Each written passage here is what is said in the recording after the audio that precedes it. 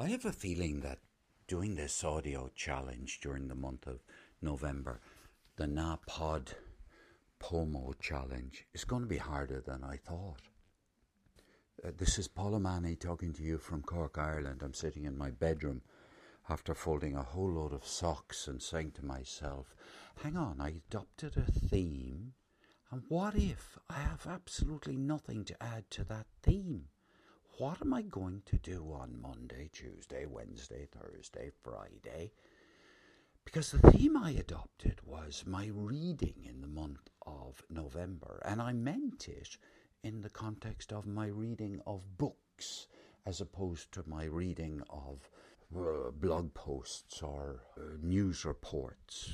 And I could easily tell you that my news reports this morning were about this topic or that topic, or the menu I read last night was this, and I read all of those things. But no, this is to be about books. Now, I'm sitting here with the only books I have to say that I've read in the last few days are both called You Must Change Your Life.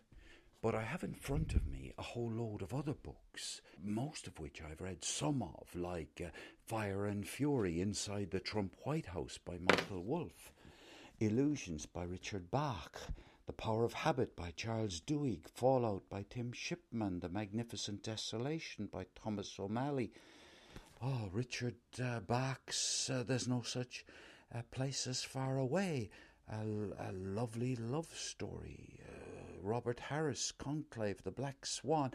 I could carry on giving a list, and that wouldn't be any benefit to anybody, including myself. But I could get back into reading another section of You Must Change Your Life today and recording it and putting it up on audio the way I've put the other 120 odd pages of that book up, and sharing it within Lemur so that other people can listen to it.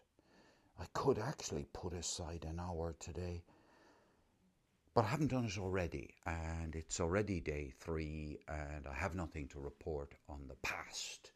If I'm going to keep this contemporaneous, I could report last year I read a book, and that doesn't appeal to me at all. I'm going to talk about current life, daily life.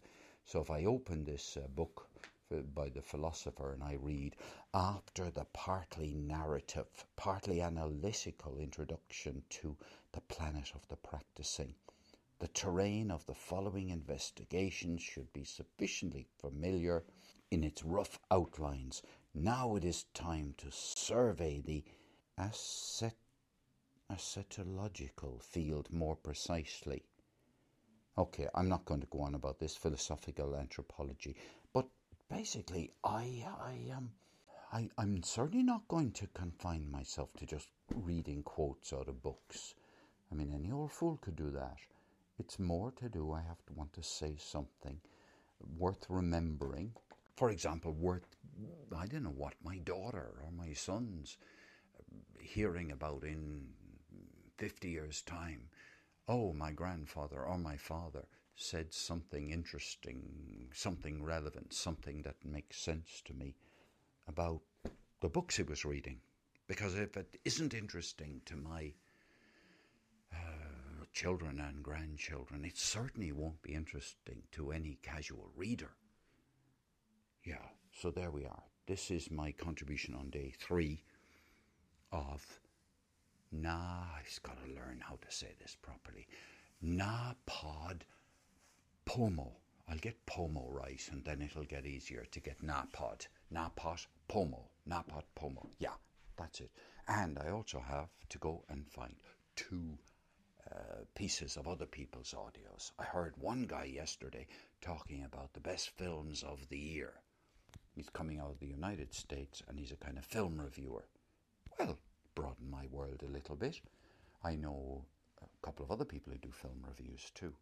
So there we are. Cheerio from Paul O'Mahony on this Sunday, the 3rd of November.